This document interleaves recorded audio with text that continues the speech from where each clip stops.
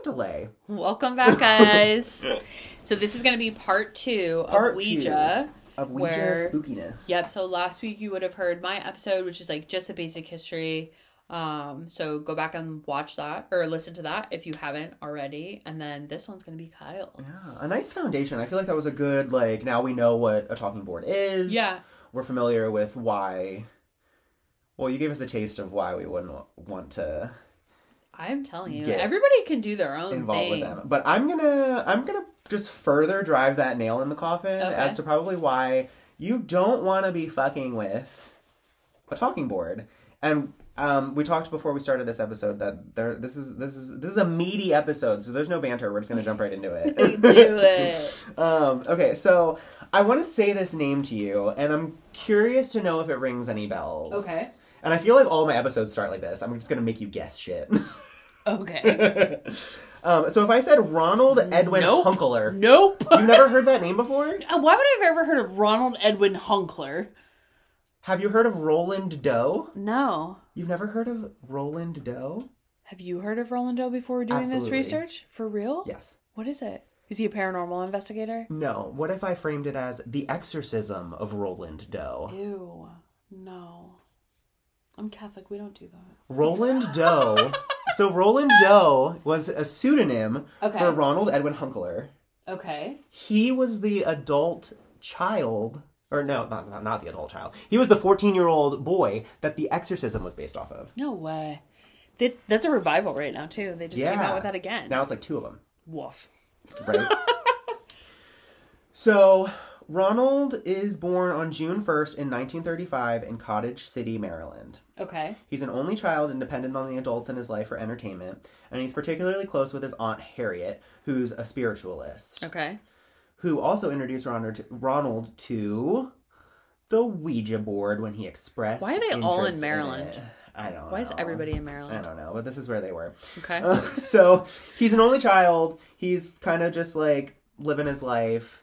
He has, like, nobody else. No peers. So of course he wouldn't. He's vulnerable. He's relying on the adults in his life. His Aunt Harriet is a spiritualist. So his possession begins at the age of 14 in 1949, shortly after his Aunt Harriet passes. Shout out Aunt Harriet. So Ronald first reported hearing knocking and scratching sounds coming from behind his bedroom walls.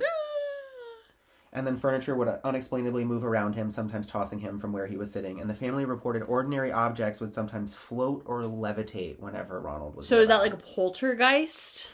So, you know what's actually weird? Okay. In a lot of, like, these stories that I was looking for, yeah, that's the activity that you see. Of course. In like, when you open up a Ouija portal. Yeah. The number one thing that you're going to see, like, aside from, like, physical, like, manifestations on the person interacting with the board, is physical manifestations of things moving around. I hate it. A lot of furniture moving around, a lot of things being flown around the room. Yeah, because it's like they have to put like all their power into like a big thing to make it known. Mm-hmm. Yeah, creepy. Mm-hmm. So a lot of poltergeist activities with these. So Ronald's family sought the help of numerous Jesuit priests. Jesuit? Ooh. What's that?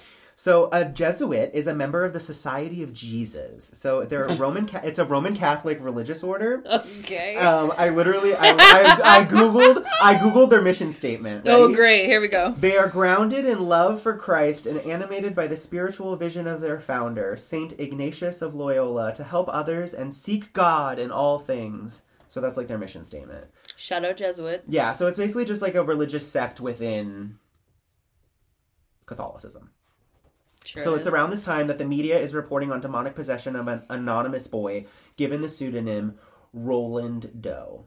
So it wasn't until like I was actually putting all the research on this together that I like realized how they came about that. So Roland is they just scrambled up Ronald and made it Roland. Why though? Why would they change the name? Like what's the because they didn't want to put this 14-year-old boy on blast. Okay. Because they're protect they're him. like, we're hoping that we can, like, this resolves itself and this boy can lead a normal life. Okay. So they scramble the letters of his first name and they give him a John Doe last name. Roland Doe. Okay. Right? Creepy. So it's already out in the media that, like, they're like, this kid, there's a possessed boy out there. Right? So people know. I hate it. So the Jesuit priests, in the first, 3 months of his possession, perform over 20 ritual exorcisms. 20? And like you were talking about previously in our last episode, there's some doings for an exorcism. You have to get a lot of permissions even. And it's time consuming. Like, it's Absolutely. not like a 30-minute ordeal. It's like we're doing this all day. 20? Over 20. Wow. Ready? That is a demon if I ever did hear one. Right? Well, I mean, this is the story that True. that inspired The Exorcist. So, Yuck. yeah. So one of the early exorcisms was given at Georgetown University Hospital, a Jesuit institution. Did you know that I did not know that. Where Ronald is said to have slipped his hand from the restraints. Yes. This is one of the early exorcisms. Okay. Reaches into the mattress, breaks off a bed spring, and slashes one of the priest's arms. Immediately halting. They're like, okay, we gotta stop. Like, clearly! cut him bad. Cut him bad. Wow. So they continue to attempt to exorcise. They're just like, okay, well, we'll try another exorcism. Gross. Furniture is said to have moved about the room, and in one instance, a relic of Saint Margaret Mary is tossed to the ground, which seems to really, send Ronald into, a... Tizzy. He freaks the fuck out at this. Of course. It's at this time that Ronald is moved to St. Louis. Okay. They're like, we gotta get him out of Maryland. Why? You think moving him is going to help you? What does that even mean? Right. Whatever's possessing Ronald, though, seemed to be like, let's fucking go. Because the word Louis appeared etched in his skin in deep red scratches, and when there was a question as to when they should leave, the word Saturday appeared as if carved into his hip. No way. And these are cuts. These are what? Yeah. And he was restrained, you said? Finally, thank you, yep. Good catch. Okay. So finally, when unsure of the length of time that Ronald should spend in St. Louis, the phrase 3.5 weeks What? was scratched into the boy's chest. Ew. This would occur without movement from Ronald. Keep in mind, he's often restrained. Okay.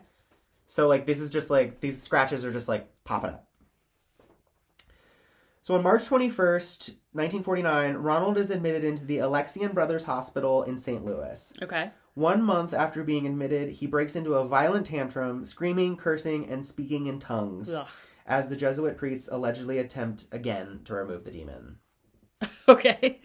So during the final ritual exorcism, the words evil and hell, along with various other marks, appeared on the boy's body. Mm-mm. During the litany of the saints portion of the ritual, his mattress began to shake. And at one point, Ronald breaks a priest's nose. Oh. So he's just fucking these priests up. Why did they not have them restrained? I think it's a combination Okay. of he's restrained most of the time, but then I'm And sure then he there's gets parts out of where it, he's sure. or he's thrashing so fucking hard Yeah. that they're okay, let not him go. me. Yeah. So finally on August 20th, 1949, Washington Post reporter Bill Brinkley publishes a statement by the Catholic Church announcing that a young boy has been freed from possession by the devil. Hmm. So it took from March to August, he's possessed. Well, I wonder what made them, say that it was over. I think they, from everything that I was reading, he, would have these moments of lucidity, but then Okay. he would, also have these, I'm freaking the fuck out. So I think course. I think the periods of lucidity just became longer. Okay. You know what I mean? And then he was just fully lucid. Okay. Because he went on to live a normal life. This was it. He had this, the period of possession. And in his adult life, Ronald went on to work at NASA. No way. He was a NASA engineer. His work contributed to the Apollo space missions in the 60s, and he Wow. patented a technology that helped space shuttle panels withstand heat that they still use. Wow. Yeah. That's amazing. So imagine if they didn't, conceal Yeah. his identity. Oh, true. Because nobody knew his real name until he died. Wow. So on May 10th, 2020, Ronald Edwin Hunkler died of a stroke shortly before his 86th birthday. Aww. And that's when his name became public. Okay.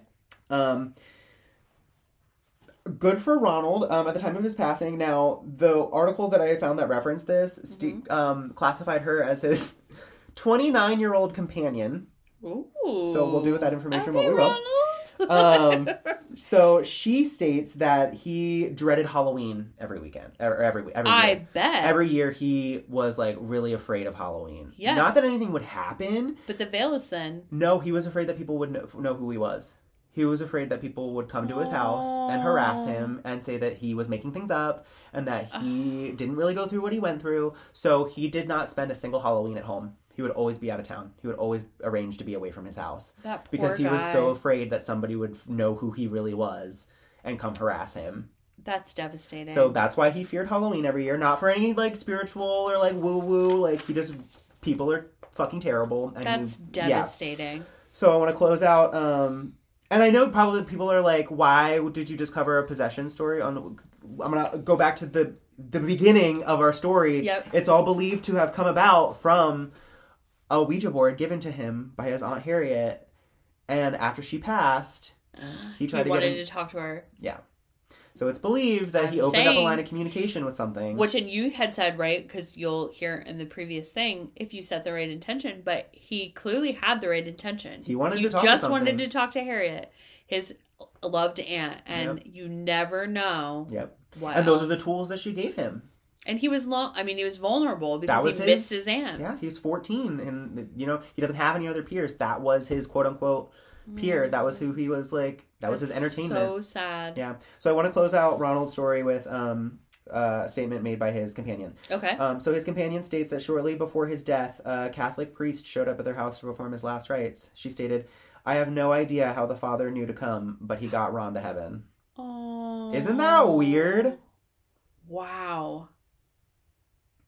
That's wild. He just showed up like shortly before his death and like performed his last rites, and then like soon. And nobody had called him. He just showed up. He just showed up. Creepy. Isn't that weird? Isn't that a good one? That's also like a premonition, right? But they don't believe in that anyway. Priests don't believe in premonitions. So, weird. Right? Weird. Right? So, if you didn't want to use a Ouija board, yeah, now you probably really don't want to use one. I definitely don't. I can tell you that right now. So, the second story that I'm going to talk about is a very infamous case. Okay.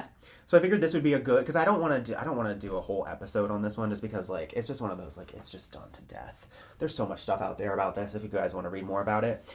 But what's interesting about it is the connection. So just come along for the ride. Okay. Have you ever heard of the Enfield Poltergeist or the Enfield Haunting? Is this the one that was from the movie The Poltergeist? Like what they related it to? I don't Was it a girl? think so, because this takes place in England. Oh, then no. Nope.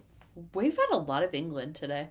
Yeah. Interesting. No. So this one is notorious in like the paranormal, because like the activity in this house was supposed to be like banana pants. Okay. When was the time frame? 1977. So were the Warrens there? I don't know. Were they active in England? I don't know, but they were active then, so I wonder if I'm sure they traveled. I feel like they were, because is this the one that The Conjuring 2 is based on? Oh, okay. I think so. Ooh, okay. God don't knows quote I me on haven't that. seen it, so. Okay, so in August 1977, Peggy Hodgson, a single mother and her 4 children, Margaret, Janet, Johnny, and Billy, were allegedly harassed by paranormal activity for 18 months. So the family lived at 284 Green Street in Enfield, England. And please, like I said, keep in mind we're along for the ride. I'm going to tie it all back together. No problem. So they were said to be plagued by moving furniture, strange noises, levitating objects, disembodied voices, and shadow figures. Oof.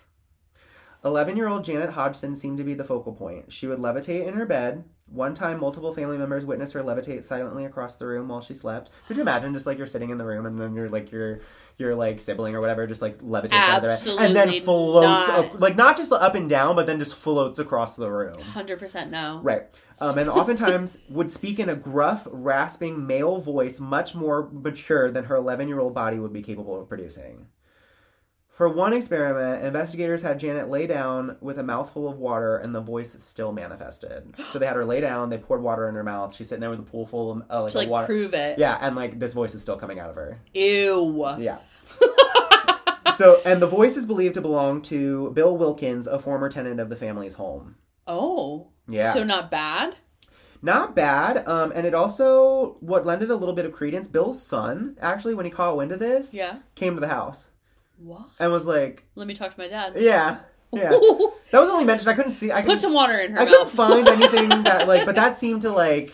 That's horrifying. Corroborate that, like, they think that really was Bill Wilkins' voice. Maybe they figured he would know. Yeah. Okay.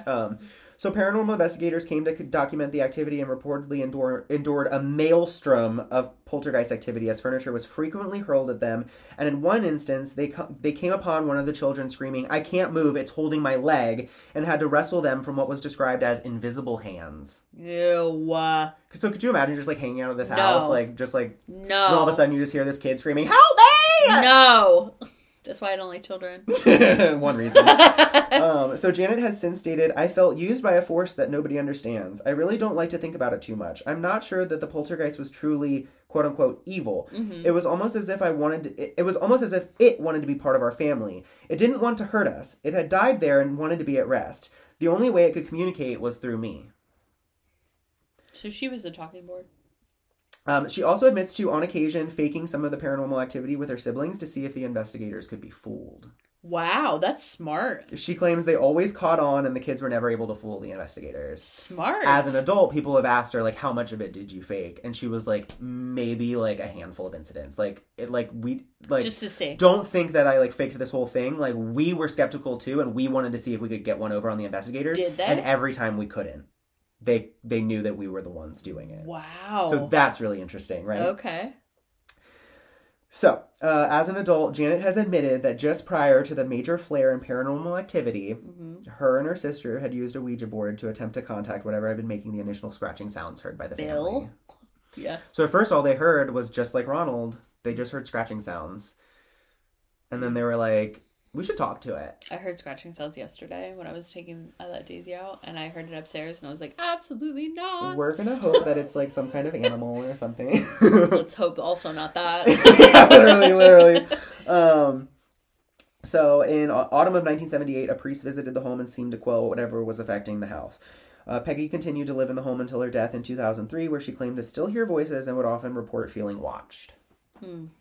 So the priest came in and quells, like, the furniture being thrown around, but Peggy's like, there's something here. Yeah. So current residents have not reported any audio or visual apparitions. However, some still note the feeling of a presence or that they're never quite alone. Yeah. A lot of people will say, like, if they've ever dealt with, like, a possession of some kind, that it never leaves them. Well, I've heard that, too, about people, like, houses where they are attributing the haunting in the house to, like, a Ouija board use. Like, maybe it wasn't haunted, like, or there wasn't activity before this. Like, maybe a portal was open for stuff to then come through. Yep. That once that portal's opened, it's attaches. Really fucking hard to close it. And, like, even if you are closing it, something probably still has a foot in the door. Gross. So, just something to be aware of. So, I know both of those stories are kind of like...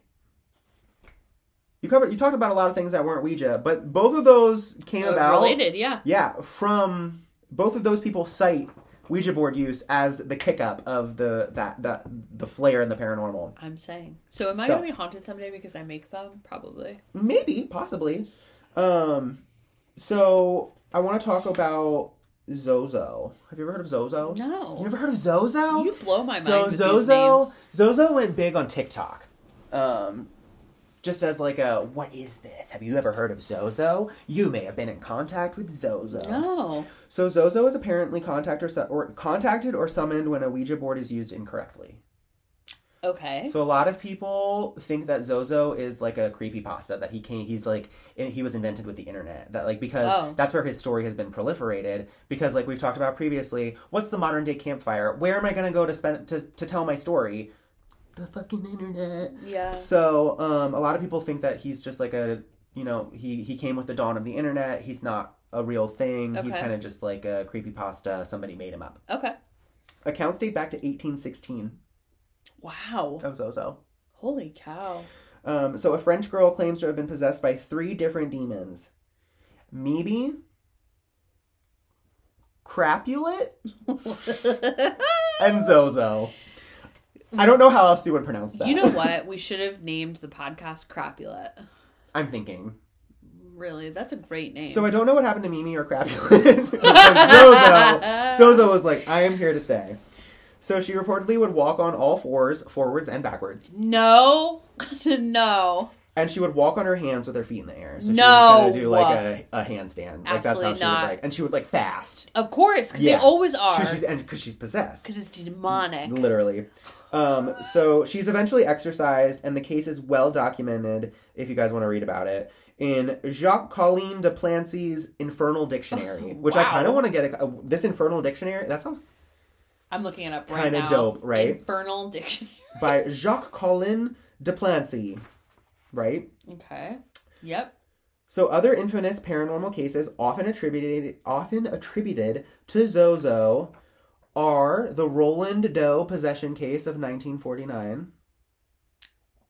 Really? And the Enfield poltergeist. Let me tell you, this Infernal Dictionary is hella expensive. Well, I don't want a first edition. Well, it's not. This is a reproduction of a hard copy, but it's... Why is it? Like, because it's like 1,000 pages or something? Yeah, well, like, this is the actual, like, from his page, right? Like, so, but, yeah, I mean, it's $199. Holy crap. This is for reals. I get it. Right. I bet there's some cool shit in there. He also did the Dictionary of Witchcraft. Oh, cool. And then he also has a spin-off of his own Infernal Dictionary, Devils, Gods, and Spirits. I want that Infernal Dictionary. Okay. Wow. You better manifest Patreon subscribers. If you want to donate to our Amazon shopping list. Amazon watch list soon. Yeah. So did you catch that? Yeah. The two cases that I just did are attributed to like people. Yeah, they're like, well, that's probably Zozo. Wow. Crazy, right? That's why I did those two first. So signs of Zozo's presence. Okay. Repeatedly moving the planchette from Z to O. It'll just go back and forth. It'll just go back and forth between Z and O. Okay. Fast, rapid, quick. Gross. That would freak me the fuck out. And it does it on its own too, which I absolutely could never. The planchette moving in a figure 8 continuously. Why? That's a sign of. These are signs of Zozo being like that. I wonder why though. Like why the infinity? Because I guess his name is the same front and back. Maybe it kind of looks like Zozo too. Like Zozo kind of looks like infinity. Kind of. Oh, okay. Kind of. If you get a little abstracty with it. I get it. Maybe. I could see it. Zozo may imitate a loved one. Those are the worst. Well, that's what I think happened to Roland. Yeah. Ronald. Well, Harriet, right? He was looking for Harriet. He was looking for Harriet, yeah. That's sad. Replying 0 when asked how old a spirit is. So if you ask the spirit how old it is and it says 0, it's a sign that you got Zozo. Oh. Yeah. Creepy. Yeah, they say too, I don't know if you've ever heard about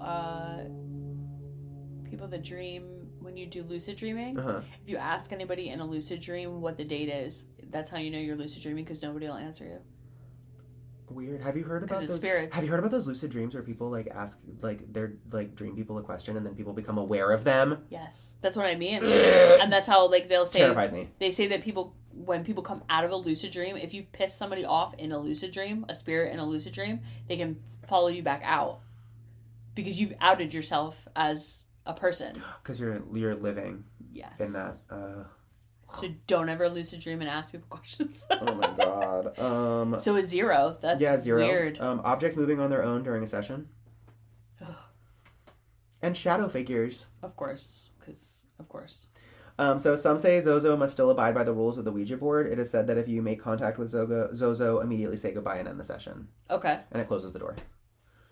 But if he masked himself as somebody else, how would you even know? Exactly. That's why you don't even take the chance. Just don't do it. Well, that's is that what led to the possession? Is it's posing as something and the communication continues and that's what... And you let it in, yeah. Because if you immediately are like, you're Zozo, and you slam the door in his face, you're good. Oof. You can tell him goodbye and he's got to abide. Oof.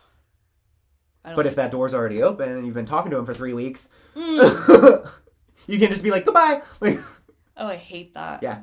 Isn't that nice? Isn't that good?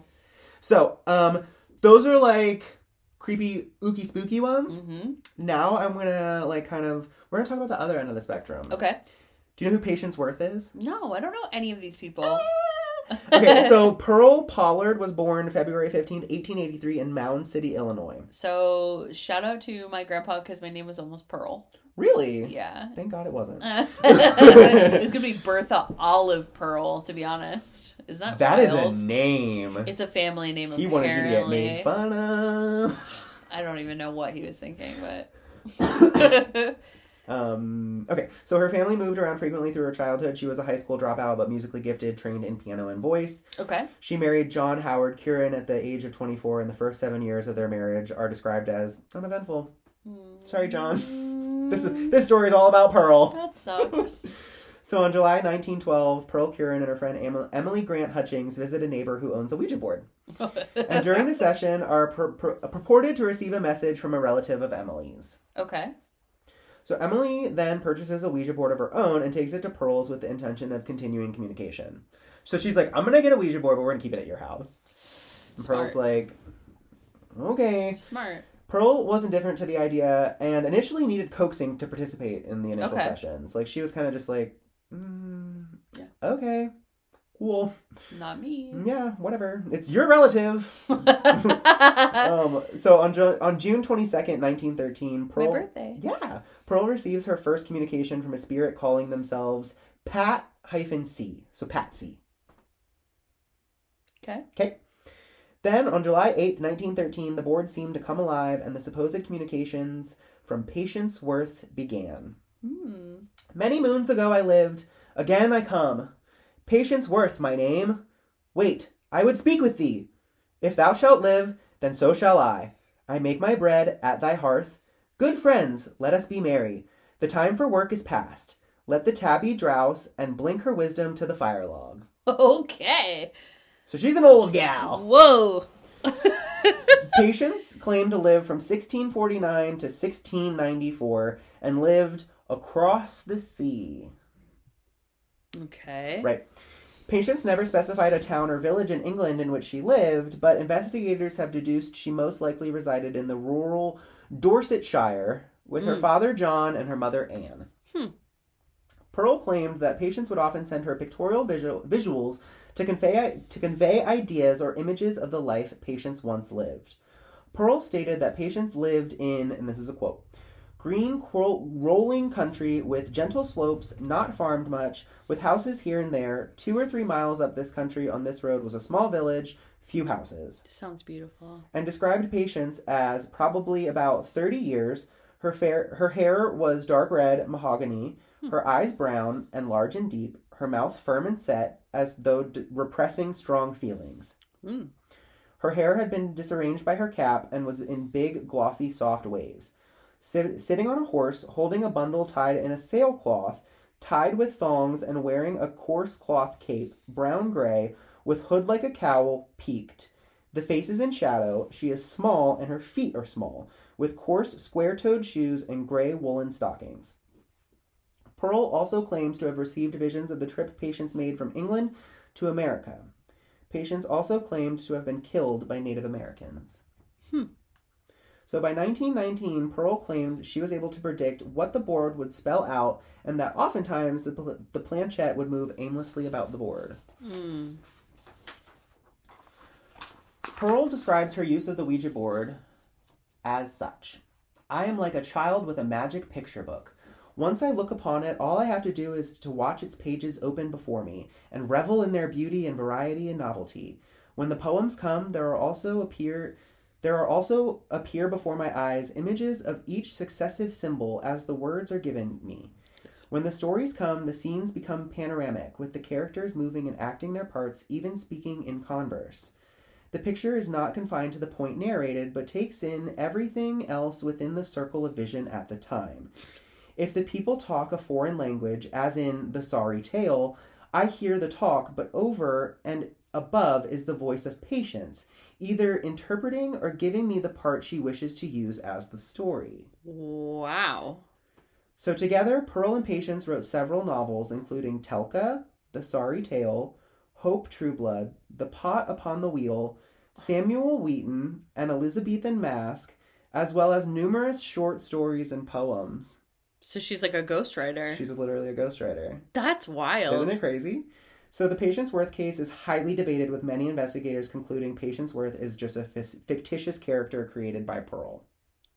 Okay. Skeptics point out patients' knowledge base of the Victorian age, which served as the basis of of a novel. However, this era was a good 200 years after patients had claimed to have died. Scholars assert that regardless, the work produced is of high quality, and one novel, The Sorry Tale, was reviewed as a new classic of world literature at the time of its publication. Wow. So it came out and people are like, this is a classic. Like, this is good.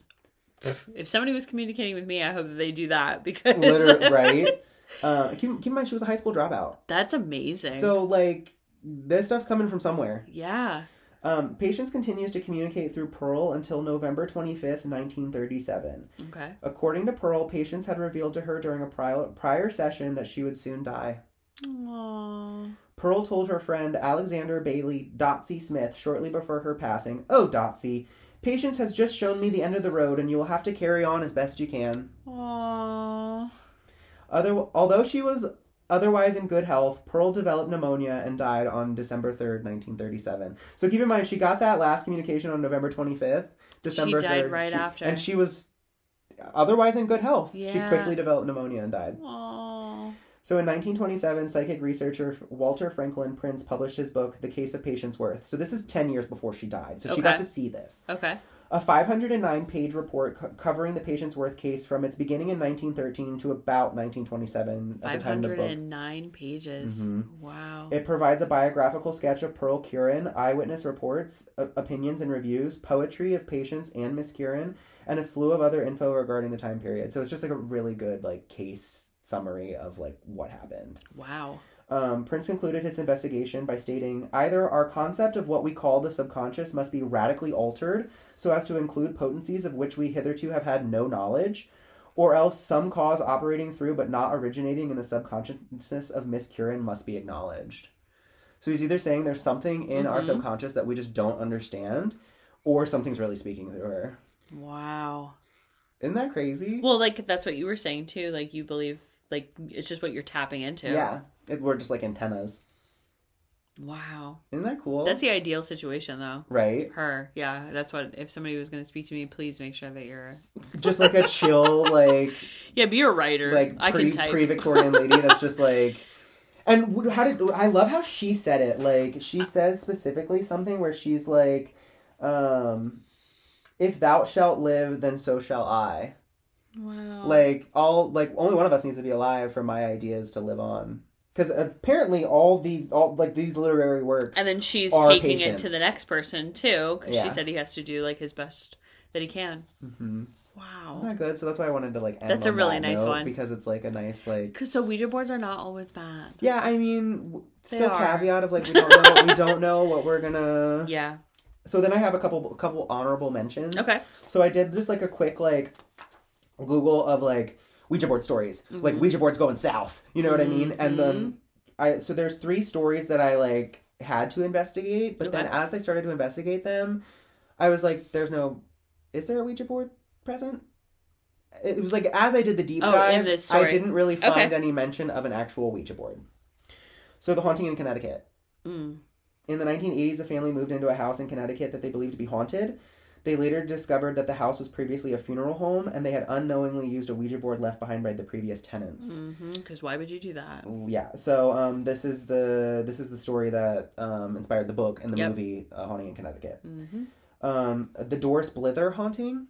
Bither, excuse me. In the 1970s, a woman named Doris Bither claimed to have experienced poltergeist activity in her home in California. She claimed that the activity began after she used a Ouija board to communicate with spirits. This case was studied by paranormal investigators, including Dr. Barry Taff. While there is controversy and skepticism surrounding the case, it remains a well-known example of Ouija board-related paranormal claims. Again, so the reason that these 3 are in honorable mentions is because these, like, there's mention, but there's no actual, like, when I went to go, like, see the succession of events, there was no, well, this is the point where they used a Ouija board. Okay. You know what I mean? So that's why I was just like, I'm just going to kind of, like, mention these. Doris Bither is also, like, that's a very highly contested case. She's the one who claims to have been held down and, like, sexually assaulted multiple times. Yeah, I remember that. So there's just, like, we believe women on this podcast, absolutely. But that requires some suspension of disbelief, I feel like. Okay, so honorable mention there. And then the last one that I want to talk about is the Watseka Wonder. In the late 19th century in Watseka, Illinois, a girl named Lawrence Venom claimed to have communicated with the spirit of Mary Roth, a deceased girl, through the use of a Ouija board. Okay. Lawrence reportedly experienced personality changes and memory lapses that were attributed to this communication. While not a direct case of possession, it is a historical account of Ouija board use and its alleged effects on a person's mental state. It's alleged that she would, like, let Mary Roth's spirit take over her body. Because Mary Roth still had, like, living relatives, and her living relatives would then communicate with Mary Roth in Lawrence Venom's body, and they were like, that is Mary. They were like, that is... Because she would even, like, her mannerisms would be different. Wow. She would let Mary walk in her body for up to 15 weeks. See, that is stuff I can't. There's no way. Because where are you in this time? Are you along for the ride, or did you just agree to let her walk, and then 15 weeks later you wake up like, oh shit, I didn't mean you could have my body for 15 weeks? Wow. Isn't that crazy? They're lucky she was, like, a good person, though. Yeah, and that she was just like, hey, I just, like, really want to, like, you know, see like, my family. Yeah, and, like, I'm just gonna, like, use your body for a little bit, and then, whoop, you can have it back. I just read a really good book called well, it's also a movie now, I think, too, but called My Best Friend's Exorcism. Oh, fun. That's a really good book, but it's, like, something living inside of her for months. Ugh. Yeah. I don't like that. Me either, but... I expected that to be a lot longer than it was, but... It was a good one. That was a good... And it's a part 2, so, I mean... And I never... Like, I knew the Roland Doe story. I never knew his real name until I started to, like, research it. I didn't know that it was attributed to Ouija board use. I just thought he got possessed. I think that there's a lot. Like, I think there's a lot of them out there. And that, to me, is why I could never do it, because there's so many cases. And I wonder if, like, how much is, like... Because, like, in these, like, that's why I wanted to give my disclaimer, kind of, like, just go along for the ride. Because, like, it seems like on the surface, it seems like they're much more about, like, the stories are about, like, exorcism and possession. Yeah. But it's, like, a lot of these stories, like... That's all it is a throwaway line of, like, well, they used a Ouija board and this is what happened. That's the portal, yeah. So, you know what I mean? Like, and then also in doing the research, I was like, well, what was I hoping to find? Like, you know what I mean? Like, a drawn-out account of, like, you know what I mean? Like, a Ouija board that keeps talking to people. Yeah, and, like, you know what I mean? Like, and, like, hours-long session of, like, shit being flown around the room. Like, Basically. There's only so many times I can say, like, and then this happened.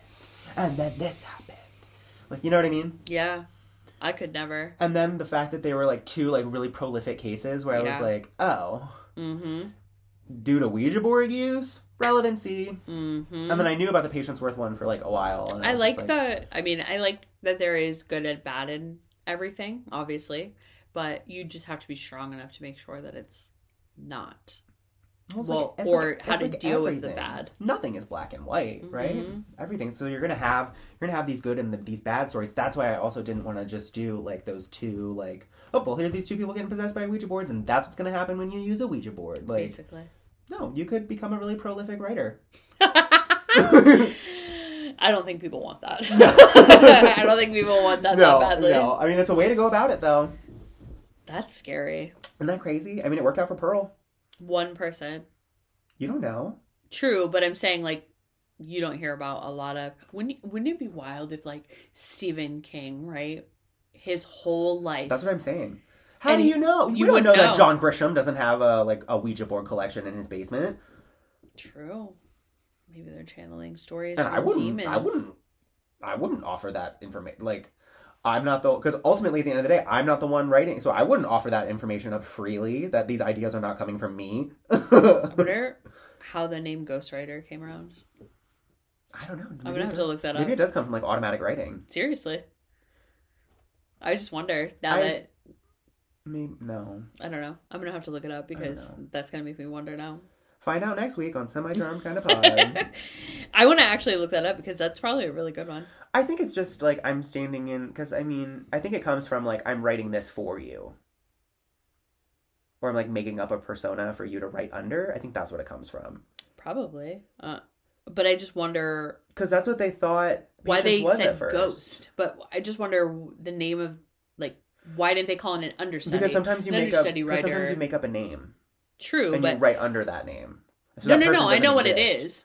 But I wonder why they say ghost instead of not real person writer, or like that's understudy writer, or just something different. Fake writer, not real writer. Seriously, mystery writer. Maybe. Did you ever watch Ghost Rider? I loved Ghost Rider. I loved that show. The little. Yeah, and it was just like. It's my favorite. Right. It would solve mysteries, right? Isn't that what it did? Yes, and then people would every damn time those kids opened a notebook and wrote with that pen, I wanted that so bad. Yeah. Because they would take like notes and it was like the crispiest. Like there was a TikTok filter recently that were like, what 90s show were you? Or whatever, and I was Ghost Rider. I thought that was the best thing ever. I watched it on Noggin. What was Is that what it was on? Well, for me, it was PBS at the time. Okay, that's what it originally. Yeah. Okay. I loved that show. That was a good show. That, and there was Carmen Sandiego. I used to watch that all the time, too. What was the dog one? Shiloh. No. It was a little Jack Russell Terrier. No, I know who you're talking about. Wasn't it Shiloh? I don't know. That doesn't sound right to me, but you might be right. I'm pretty sure it was. Shiloh. What did he do? Solve mysteries? Yeah. Yeah. I remember that vaguely. Well, no, he didn't solve mysteries. He did, he was like a stand-in. So they would do like Robin Hood and then like Shiloh would be Robin Hood. He had costumes and all kinds of stuff. Yeah. You're right. Yep. Shout out those kids. I wonder what they're doing with their lives. I used to love Ghost Rider. No, Shiloh was the movie. Who was the... I don't know. It doesn't sound right, but 90s dog shows. We're going to have to edit this out. Yeah. Oh my god, I can see him in my head. Wishbone. People are listening to this podcast right now like, put some respect on Wishbone's fucking name! They're probably like, Wishbone! Literally. I do that all the time. He talked about classic literature. That's what it was. Yeah. Yeah, and he would be like the stand-in because I remember the the Princess and the Pauper one where he's both the prince and the pauper. That's so cute. Yeah, I used to love that. Well, that was a really good episode. Shiloh was the same type of dog, though. I will say that. I don't remember Shiloh. It was a movie. Oh, okay. Oh, I do remember that. I do. Yeah. What? I couldn't tell you what happens in it. He rescues somebody, I'm sure. Let me guess, the dog dies. He goes missing, or he probably dies. The dog dies at the end. Oh my god! Do you know about that? What? There's a website called Does the Dog Die at the end, or like doesthedogdie.com. I think it's just doesthedogdie.com. No, listen, it's you would love it. Okay. So you go into it, you put it's literally just a website. There's just like Shiloh's a beagle, by the way, not a Jack Russell Terrier. Oh. They look the same. They don't. It's just a text website. You go to it and you put in any media, like a TV show, movie, like anything. And it'll tell you, like, yes or no, whether the dog dies. Aww, so you don't get sad if you don't want to be. Yeah. Okay, that's cute. I do like that. And they'll even give you, like, well, this was a little gray area. Like, a dog doesn't die, but there's a part where a dog gets kicked. Shiloh was abused. Oh, is that and he kept running away to the little boy's house. Yeah. That is what it's about. It is. We're going to have to watch that. I can't. You'll cry. That one, Fox and the Hound, Homeward Bound, all those. Fox and the Hound has my heart. We heard the theme song to Fox and the Hound the other day, and Andre was like, "What do you mean?" I was like, "You have never seen the Fox and the Hound?" I couldn't watch it as a kid. Like I've seen, I watched it all the time, but it was one of those like it would affect me. Yeah, like it made me really sad.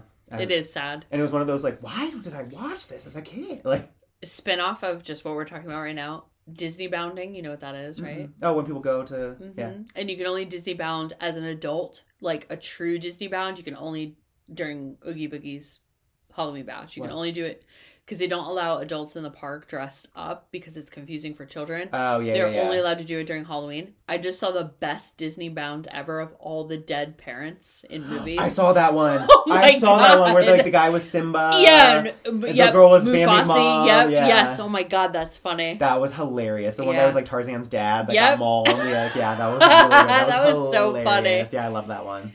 Oh man. Because then the creator that did it, she was Nemo's mom. Yep. Yeah. That was good. That was. See, we ended on such a good note. That was a good note. Like, subscribe, leave a comment. Yes, I'm gonna put lots of stuff in the show notes too for the both episodes. So that because there's a lot of things that we talked about, a lot of books that we talked about too. Yeah. Oh yeah. I guess I have stuff I could put in. We can put the Infernal Dictionary. Yeah. In there. Yeah. Yep. It'll be in the show notes. Well, thanks, guys. Thanks for listening. See you next week. Bye. Be careful out there. Get it cryptid. A Semi-Charmed Kind of Podcast is hosted by Ashley Williams and Kyle Ugis. Music credits by Chauncey Fortune and art by Decay Decor. Keep listening and keep it cryptid. We're wrapped in fragile hands, clinging on a mound in the dead of night. Stride, cramped in every bend, grasping onto anything to bring him back to life. It's much to die, so hurt still live without, hurt still live without you.